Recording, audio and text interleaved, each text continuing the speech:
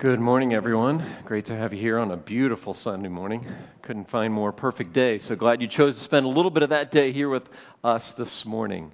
Before we jump into the message, I want to highlight for you something we've been drawing attention to all summer long, and that's our And One campaign. It's you'll see these cards out on the wall in the back, and for those of you that might not have been here, just want to tell you a little bit about this. About a month ago, we announced that we are going to be launching a third service this fall. In order to take that step, to create more space for people that God's bringing to us, we need to add about 75 new volunteers.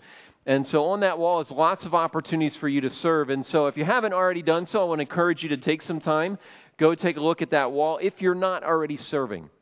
About 2/3 of our church is serving already. So there's a large number of you that are not serving. And if you've been here and God has been at work in your life and you feel like you're at a place where you are able to give, that's what serving is all about. Serving is all about giving. So it's not about receiving. You receive some benefits, but it's about giving and saying, God has been at work in my life. I've seen God do all the remarkable things that we've been singing about this morning, and I want to give to others. Well, if you look at that wall and you say, I'm not really sure where I can serve or what I can do, just take your communication card on the back side. It says serving. Just check that box, and one of our staff will get in touch with you, arrange a time to meet with you, talk about some options, give you a chance to test drive some different areas, see what might be a great fit for you. One of the cool things I've observed as we've been going through this process is I watch some of you who've been sitting here worshiping with us for several years. And you decided, now's the time for me to get in the game. Now's the time for me to give to others. And so it's exciting for me to see those of you that are interested in doing that, and we're praying for more of you. So if you have questions about this, our staff will be out there. Look for the ones with the little silver nameplates on there. They'll be wandering around the lobby. They can answer questions for you, and we'd love to get you plugged in that way as well. Well, revenge is rarely sweet. In fourth grade, Doug Sutherland was the opposite of everything that I was. Doug had long, shaggy blonde hair. I had a short, bowl-cut red hair. Doug was the good athlete in any sport. I was hoping just not to get picked last, as I was one of the smallest kids in the class. Doug was well known and liked by all. He had lots of friends. I was known by all, but the being liked part of the equation, I really wasn't sure. He did not wear glasses. I did. He even made school uniforms look cool, and I looked like a kid in school uniforms, you know. We had mock elections in 1976, and in that small conservative Christian school, you can guess who everybody voted for in 1976. Not for the peanut farmer from Georgia, but guess who voted for the peanut farmer from Georgia? Doug did. He and one other kid, only two of them, and they won the election, and still he was the most popular kid in the class. Well, Doug picked on me on a regular basis, and we would call that today bullying, but it wasn't called by those terms in those days. And he did it enough that he got in trouble with the teacher and eventually the principal. And the principal cautioned him. He said, Doug, one more time, and you're through. One thing I was good at was setting a trap. And so I set a trap for Doug. And Doug didn't realize it. We were around the corner. I was baiting him, and I didn't actually know this part, but the principal was walking down the hall, and we were just around the corner. And I baited Doug, and Doug took a swing at me. Fortunately, I ducked right as the principal walked around the corner. And I can still hear these words today, the principal saying, Doug, you are gone. That's what happened. And just like that, he was gone. I can tell you a few other things about fourth grade, but not many incidences will I remember in that precise detail as that one. And while revenge sometimes seems to be what's most important, it's rarely sweet. It's rarely sweet. You see, I just wanted Doug to stop picking on me. I wanted him just to leave me alone. And probably deep down inside, even though I didn't know it at the time, I probably wanted Doug to feel a little bit left out and a little bit mistreated like I felt. But I really didn't know how to make that happen. I was just trying to get even. And this morning, that's what we're going to talk about. We're going to talk about the subject of revenge. We're going to talk about getting even. We're going to talk about paybacks. And while you might not have a revenge story in elementary school like I do, I'm pretty confident that in this room this morning, every person has been hurt, mistreated, bullied, been treated unfairly, pushed around, mocked, verbally berated, physically mistreated, or abused, even sexually. I'm confident that nearly all of us have faced this in our lives. And when we face these things, we do different types of things. Sometimes we want to just absorb it. And we say, it's really not that bad. And we tell someone else about it, and they gasp, and we're like, why did you gasp? And they said, how could someone do something like that to you? We try to bury it. It gets buried in our memory. It gets buried in our hearts. It actually gets buried in our physical body. You know, your body doesn't ever forget those things. They have studies now done on the body and the brain called body memory. And your body remembers those things, especially abuse when it occurs. And it can cause us to pursue a life to either avoid situations like that where it could happen again, or try to control our lives and not let anything get out of place because we don't want to experience that kind of pain again. And we live a self-sufficient, self-protective way of life, relying completely on ourselves instead of God in our walk of life. And today we're going to continue our story looking at this guy by the name of Samson. And as we look at Samson's story, we're going to explore and watch what happens to a man driven by revenge and look at where it leads him. Because revenge puts you on a path of retaliation. There it is. Revenge puts you on a path of retaliation that does not end. And it leaves you isolated and alone. Revenge puts you on a path of retaliation that does not end. It leaves you isolated and alone. And our series is entitled Never Forget. Never forget. We're looking at a series of incidents that happened to the people of Israel several thousand years ago that God left for us so we would not forget what these experiences were like. And someone asked me recently, they said, why are we in the book of Judges? There's a lot of bad stuff. Can't we find a good place to go in the Bible? That's what someone asked me recently. And I said, well, I think the book of Judges has some relevance to where we live today. Because we're surrounded by a culture that's pretty inviting. It's pretty inviting. It's very inviting to have financial comfort, and it's very invited to have some pleasures, and what's wrong with partaking in some pleasures? Some food pleasures, some weekend pleasures, vacation pleasures, maybe viewing pleasures, spending pleasures. We want to do it as long as it doesn't hurt anyone. Is there any reason we can't do this? We still have to come out to church occasionally and have our God peace in our lives, but we just want to enjoy the smorgasbord of life that's out there. And many of us have come from a faith experience and a faith culture that says all these things are bad and evil, and if you touch them, like in the Garden of Eden, you're going to die. And we realize you won't die, but these things just fill up our lives. And if somebody said to these things, these were idols or these were little gods, we might stay away from them, but nobody tells us that. They're just called fun, enjoyable things. And who would deny themselves of these things? People of Israel were the same way. They came to this new land, this new place, and there's all these goodies to try. And they tried them all. And they realized it wasn't what it promised. It didn't deliver what it said it would offer. And then they would cry out to God, and God would send a deliverer, a rescuer, one to save them. And he'd bail them out, and then it would happen again, and happen again, and happen again, and happen again. And they got so used to being involved in this process, they actually got comfortable with all the bad stuff. You say, what do you mean they got comfortable? Because in the story of Samson, the people of Israel never asked for help. They never cry out to God. They stopped.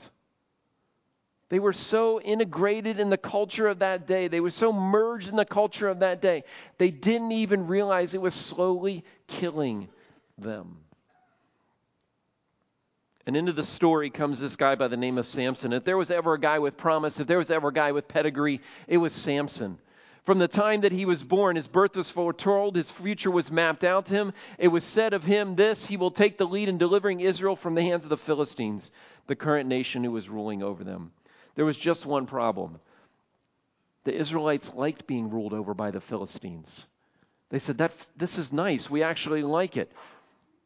They were a benevolent dictator, and they didn't want to upset the apple cart. And God said, but that's not what a relationship with me is all about. It's not what it's all about. Judges 14, verse 4, his parents did not know this was from the Lord, meaning his actions that we talked about last week, who was seeking an occasion to confront the Philistines. Nobody else was confronting the Philistines. Nobody else thought there was a problem except for God. Everybody else said, it's fine. It's fine. It's fine. It's going to be okay. And God said, it's not okay. And so what God did is God chose to tap on the shoulder and use an egotistical, self-absorbed, incredibly powerful and strong, rebellious to authority young man. Kind of sounds like God's chosen man, doesn't it? Doesn't it? But God says, I want to use that guy. I want him to accomplish something that no one else could accomplish. And last week we observed that if you follow your emotions, they will result in a train wreck. And the train was starting to lean off the tracks a little bit last week. And this week it's going to derail. And we're going to see where that takes us. If you have a Bible, turn to Judges 15. Judges 15. If you don't have a Bible with you, grab one in the seat rack in front of you. It's page 203, or open up an app on your phone. If you have one, a Bible app, and follow along. Judges 15 is where we're going to be. And just to recap a little bit of the story, Judge Samson, this incredibly powerful guy, we saw last week that he was able to tear a lion like you would a young goat. We didn't have anybody who had ever done that before, so no idea what that means, except it means you're pretty powerful. And we're going to see more evidence of that in his life this week. But Samson had found a woman he wanted to marry. And so he found this woman he wanted to marry. He was going to go down and marry her. The wedding party, he made a bet with the wedding party. And he said, if you guys can't solve this puzzle, then you're going to pay me. I'm getting a set of clothes from each one of you. He says, if you solve the puzzle, then I'm giving everyone in the wedding party, and there was 30, that's a big wedding party, I'm giving every one of you a set of clothes. And he knew he had them. They couldn't figure it out. They could not figure it out. And so finally, they come after his fiancée, his bride-to-be, his soon-to-be wife. They threaten her life. They blackmail her. They say, if you don't get the secret from him, we're going to kill you. And we're going to kill your family as well. Well, she starts wailing and crying and eventually wears Samson down. He gives the secret. She gives the secret to the bridal party. They come and tell Samson. Samson is not very happy. And he goes and wipes out 30 people and takes their clothes, strips them naked, and gives them to these guys. And it says in the end of the story that he was burning with anger. I mean, this is a guy that just got betrayed by the woman he was going to marry.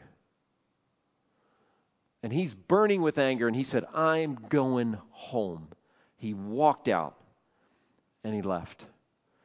And what Samson didn't know is this next verse. His wife was given to one of his companions who attended him. One of the guys in the bridal party married his wife. He didn't know this happened.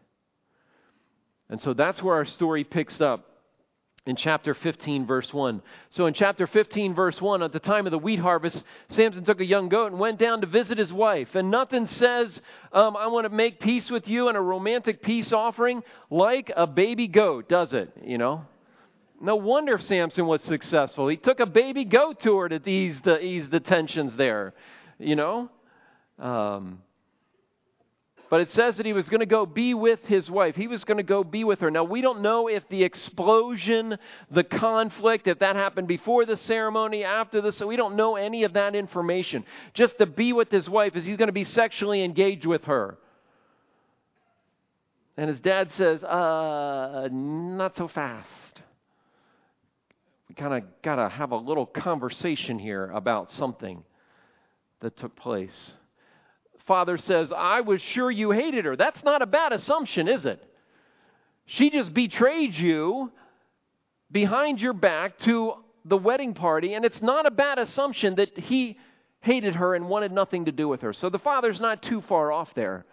He says, so I gave her to one of your buddies in the wedding party, and by the way, how about option B behind door number 2? Isn't she a little bit nicer?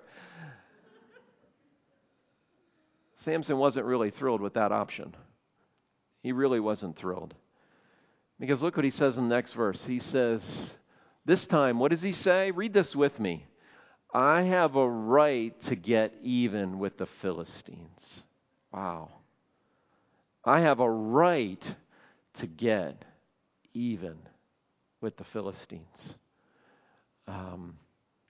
Remember the key phrase in this book? The key phrase in this book is everyone did what was what? What's that word? Right in their own eyes.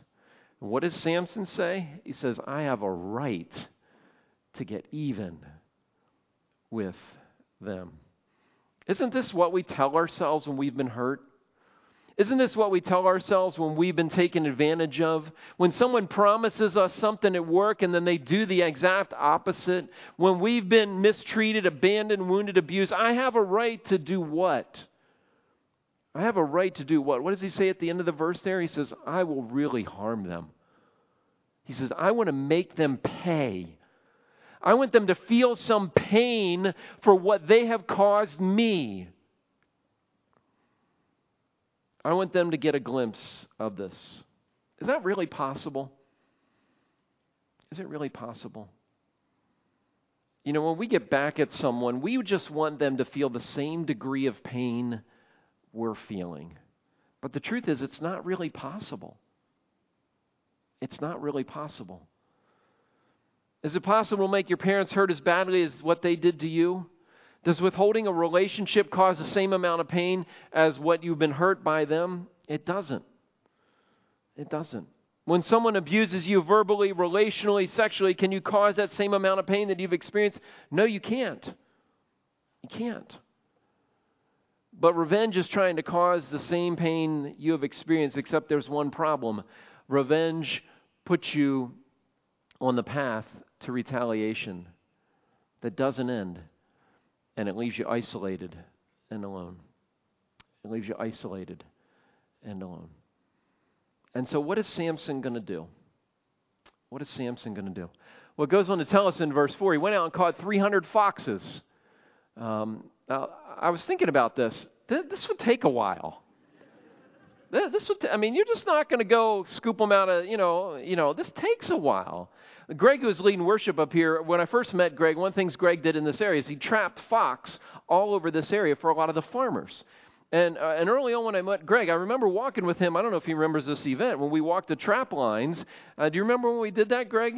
He's not even sure. He doesn't even remember. So, I walked with him to check. We rode around, checked a bunch of the traps. It was early on a Sunday morning. We rode around, checked a bunch of traps, see if there was a fox. He caught 300 foxes. That's a lot of foxes. And I was thinking, now he's got to have a pen. He's got to build a pen, got to keep all the foxes, somehow keep them all fed and alive in there. Caught 300 foxes. Then what does he do? He ties their tails together. I don't know how you do this. These are creatures that kill things with their teeth, But somehow he ties them together, and then he put a torch in between every single one of their tails. They're not all lined up in a nice, you guys line up in a nice little row like kindergartners, in school. That's not what, they're going everywhere. They're going everywhere. Well, what's he doing? I just thought of the amount of time. This guy, he's burning with anger. He finally gets his anger. He comes down. He finds out his wife is getting, and then he goes, this guy, the anger is just ready to explode in him. And then what does he do? You remember what time of year it was when this happened? The very first verse? It was the time of the what? Anybody remember? Wheat harvest, right? The wheat harvest. So what does he go and do? He lit the torches, let the foxes loose in the standing grain. He burned the shocks, the standing grain, together with the vineyards and the olives. He burned everything in sight. He just burned it all down. Mel Gibson and Danny Glover couldn't, blown up enough stuff and burn things down like this guy did. He just burned it all up, He was so mad. He was so furious. And the Philistines said, who did this? Who destroyed literally all their crops are gone for the whole year. And in that culture, you didn't go to the store and buy new crops. When you lost a crop, you lost everything you had to live on and your seed crop for the next year. You lost everything.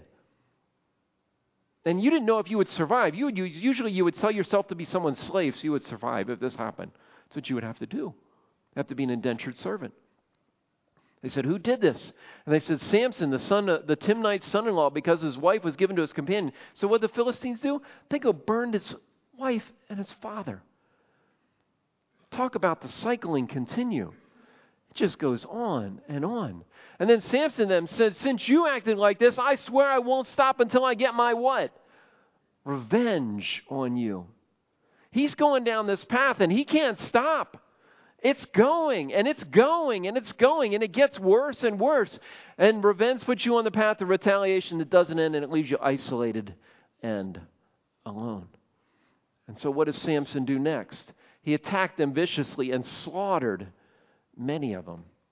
He just wiped people out. We don't know how. We don't know what happened. He just killed a bunch of people. Again. Revenge puts you on that path of retaliation that doesn't end, and it leaves you isolated and alone. And so the Philistines, they're like losing their mind. They're like, okay, this guy just wiped out our crops. Now he wiped out a bunch of our people. So then what the Philistines do is they go to the Israelite leaders, and they took a bunch of men up there. They said, well, we're going to fight the Israelites. And so they brought a bunch of people, and the people of Judah, the Israelites, are like, wait. We like you guys. We don't want to disrupt the apple cart. Remember, we like things status quo is what we really, really like. So why are you here? We don't want to fight. And they said, we just want Samson. We want to do to him as he did to us. Remember, what does revenge say? I want to do to you what you did to me. That's what revenge says.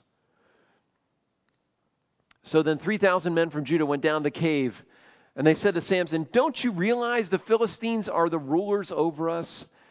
Again, I think this points to what I said earlier about the Israelites being very happy and content with status quo. They loved the fact that the Philistines were ruling over them, in spite of the fact that it violated everything God said about the way that they were supposed to live in relationship to God and following God. They were very happy and content to let someone else rule over them and be in charge. And they said, what have you done to us? Samson said, I just did what they did to me. That's all I did. I just wanted them to feel a little bit of the pain of what they did to me. And they said to him, we come to tie you up. And Samson says, okay, you can tie me up, but just don't kill me. Now, this is kind of weird. I mean, this guy, he's wiped out all their crops. He's killed a bunch of their people, and he's like, sure, you can tie me up and hand me over. Just don't kill me. Just don't kill me yet.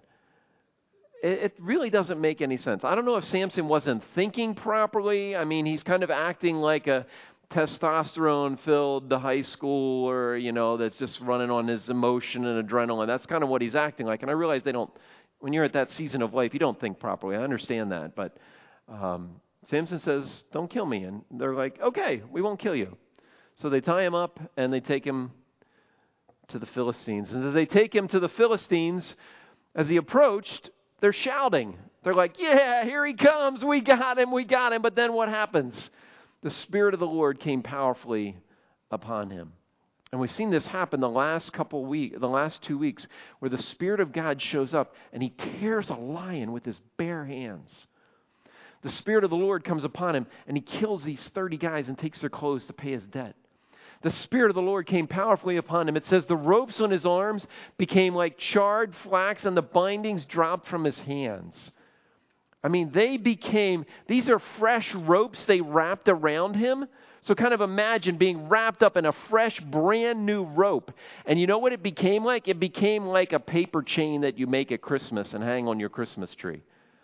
That's what it became like. And he went, whoop. And he was free. He grabbed a fresh jawbone of a donkey. Bones, when they're fresh, are not hard and brittle. They've not dried in the sun, and so they're soft. Not as dangerous, but he still took it. And look what it says. He killed 1,000 men with the jawbone of a donkey. 1,000 men. I think of Gladiator with that sword. What did he kill? 20, 30 guys, But a jawbone of a donkey, and he kills 1,000 men. This guy is almost like indestructible. He's like some form of a metahuman, They can't tie him up. They can't pin him down. And anybody who gets near him, he just wipes a whole battalion of soldiers out. He seems indestructible. But where does revenge lead you? Revenge leads you down a path of retaliation, and it leaves you isolated and alone. And so what does Samson do? Samson says, with the donkey's jawbone, I have made donkeys of them. That's a little mockery there, isn't it? I've made donkeys of them. With the donkey's jawbone, I've killed 1,000 men. And you find yourself wondering, when is this going to stop? When is this going to stop? How is this ever going to end? Because it seems like they're on this path, they're on this track, and it just keeps getting worse. It just keeps getting worse. Because when you head down the path of retaliation, it doesn't end, and it just leaves you isolated and alone. And that's where Samson ended up. He ended up in a cave all by himself, and says he was thirsty. And he cried out to the Lord, "You've given your servant this great victory. Must I now die of thirst?" Now, let me ask you, what age are people who usually complain of dying of thirst? What age? Kind of give me an age. 5, 6, right? Okay, this is a grown man complaining of dying of thirst. What would you say to him if he said he was dying of thirst? You'd say what? Go find some water, right? But he's complaining to God. He's complaining to God. He says, God, I'm going to die of thirst. I'm going to die of thirst. And if I don't die of thirst, I'm going to fall in the hands of these uncircumcised Philistines. Now, granted, he was the number one most wanted guy in the land. But still, he doesn't really seem like he really cares what God wants, does he? It's almost like he's using God for his own means. But remarkably, God opened a hole in the place and water came out of it. And you're like, God, why do you keep bailing this dude out? Why do you keep bailing him out? And the amazing thing to me in this story is that God shows up even when we mess up. God shows up even when we mess up. When we make bad decisions in our lives, when we choose a path that's far away from God, sometimes we think God doesn't want anything to do with me, but God keeps showing up. And then one of the points in this story is God keeps showing up in this guy's life. God keeps showing up. And God keeps using this guy in spite of his bad behavior. In spite of his bad behavior. But just because someone's acting badly doesn't mean that God's really powerfully alive in them. Just because someone's doing the work of God does not mean the fruit of the Spirit of God is at work in their lives. Samson was a guy who was consumed by his emotions and he was driven by revenge. Consumed by his emotions and driven by revenge. And revenge just keeps going and going and going with little end in sight. He was completely focused on doing what was right in whose eyes? His own eyes. His own eyes. And causing others to feel the pain and harm that he felt. And as I challenged you last week, it's so easy to look at a guy like Samson like this and to say, how could someone do something that bad? And we kind of say, how could someone do something that bad? But the truth is, there's a little bit of Samson in all of us. And it's hard and painful for us to admit. Because while we might not go out and wipe out a battalion of men or destroy someone's crops and fields, have you ever done that about someone's reputation or their character? All it would take is one lit fire, one foxtail lit, right? And it could have torched the whole thing. James says that our words, our tongue is powerful like a what? Like a fire. And one word said to the right person in the right place can affect someone's character and their reputation. And you just want them to feel a little bit of the pain that you have felt. And so while it's easy to look at Samson and say, how could we? It's hard for us to look at ourselves and say, how could I? How could I? What do we do with revenge? What do we do with it? Some people bury it. We just bury it. We say it's no big deal. We deny it. People mistreat us. They do bad things to us. They've harmed us in our past. And we just say, it's in the past. I'm going to leave it in the past, and I'm not going to deal with it. I'm just going to ignore it. And I hate to tell you, but the past resurrects itself regularly. It comes back up. And it keeps coming back up in new and different ways, creative ways. You can't bury that stuff. You can't bury it. You have to deal with it. You've got to get it out. Another thing we do with it is we blab it. We blab it.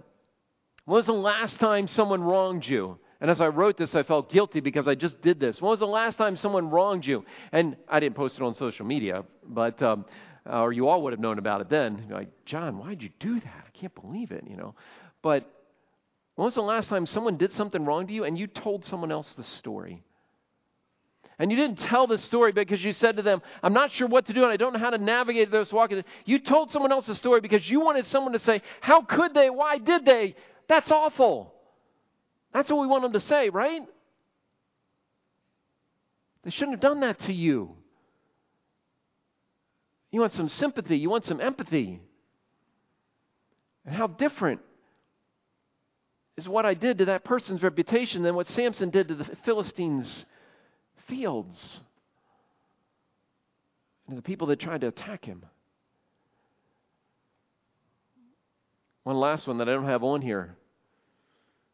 How about be honest about it? How about be honest about it? We talk about that a lot around here because it's hard for us to be honest because we think there's something wrong with being honest. So what do you mean, be honest about it? Well, part of when these things happen to us is to be honest about what they did to us, the effect that it has on us. That was hurtful. I felt rejected. Why did they abandon me? Be honest. Don't say, how could they? That's disbelief, and disbelief is never honesty. But just be honest about it. And being honest about it is the first step to choosing a different path other than retaliation. Because if you choose the retaliation path, it's never going to end. It's going to leave you to a place where you're isolated and alone. But there's an alternative path that you can choose. And that alternative path begins with being honest about what happened. And then choosing a different way. Paul in the New Testament talks about this when he's talking about how do we respond when people have wronged us. And he says this in Romans chapter 12, verse 17. He first says, don't repay anyone evil for evil. So don't try to do to them. What did Samson say? I'm just doing to them what they did to me. That's all he was trying to do. So don't try to do to them what they did to you. He says, don't take revenge, my friends, but leave room for God's wrath. For it is written, this is God speaking, it's mine to avenge, I will repay. God says, would you be willing, instead of you choosing the path of retaliation, to leave it in my hands, to entrust it to me, to trust that I'm a just judge who's always going to do what's right and best, and somehow, in some way, in this life or the life to come, justice will be served. Do you think you can trust me to do that? That's what Paul invites us to consider. And Peter later talks about Jesus' example, and he talks about Jesus when he was on the cross. When Jesus was on the cross, did he do anything to deserve being on the cross? Yes or no? No. He was on the cross for sins he did not commit. It was an injustice. And what did he do? He committed no sin. And no deceit was found in his mouth. When they hurled insults, he did not what? Retaliate. When he suffered, he made what? No threats. Instead, he what? Read this with me. Entrusted himself to him who judges justly. He chose a different path. Samson's path was one of retaliation that was never going to end and lead him to a place of isolation and being alone. And Jesus chose a different path. He chose a path where he chose not to speak. He chose not to retaliate. And he chose to say, I'm going to trust myself into the hands of the one who's going to take care of this justly. Justly. God goes one step further. He doesn't just say, leave it to God. He doesn't just say, leave it to God. He says this. He says, if your enemy's hungry, what does he say? Let him starve, right? He deserves it. Is that what he says? No, he says, do what? Feed him. If he's thirsty, tell him he's going to die of thirst, right? No. What does he say? Give him what? Something to drink. Something to drink. I will add a caveat here that's saying in some situations where there's been extreme abuse and mistreatment, it's not appropriate to engage in that relationship. But in some situations, God places us in places where he says, they need something. And you have the opportunity. You can withhold or you can give. What will you do? You can withhold or you can give. And he says, if you choose to give, somehow, in some way, burning coals on my head would not feel good. I don't know about you, but that would not feel good. It would be painful, right? Can we all agree to that? So if I don't withhold and I instead choose to give to someone who doesn't deserve it at all, somehow God will bring about some level of pain and discomfort in that person's life that will be justice served. Wow.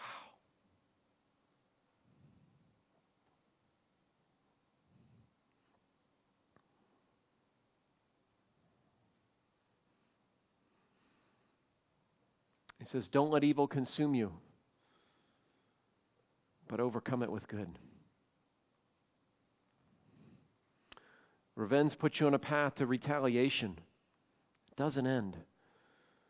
And it just leaves you isolated and alone. And when you've been wounded, hurt, betrayed, abused, the plans and the dreams, the hopes that you had for your life, they may have been shattered. Your heart may be deeply broken. And your life may be going a way that you never envisioned it going. In the midst of all of this, what is God saying? What is God saying? He's saying, face the pain. Don't ignore it. Don't minimize it. Don't deny it. Don't bury it. Be honest and truthful about it. Turn it over to God and let Him right the wrong. And when appropriate, return good to those who've done evil to you. As we close this morning, I want to invite you to listen to a song that I think says what God is inviting. And sometimes, Lord, we take those things in our own hands.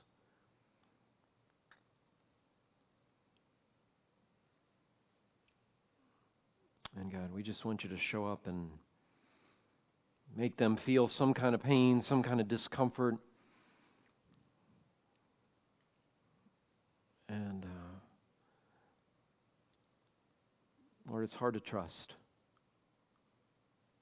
It's hard to say, I'm not going to take this into my own hands.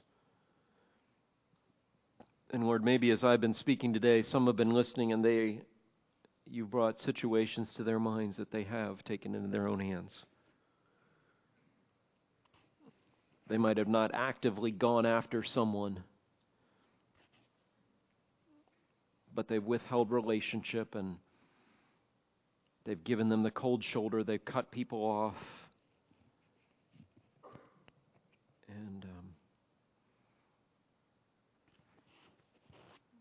And they did it because they wanted revenge, not because they're trusting in you.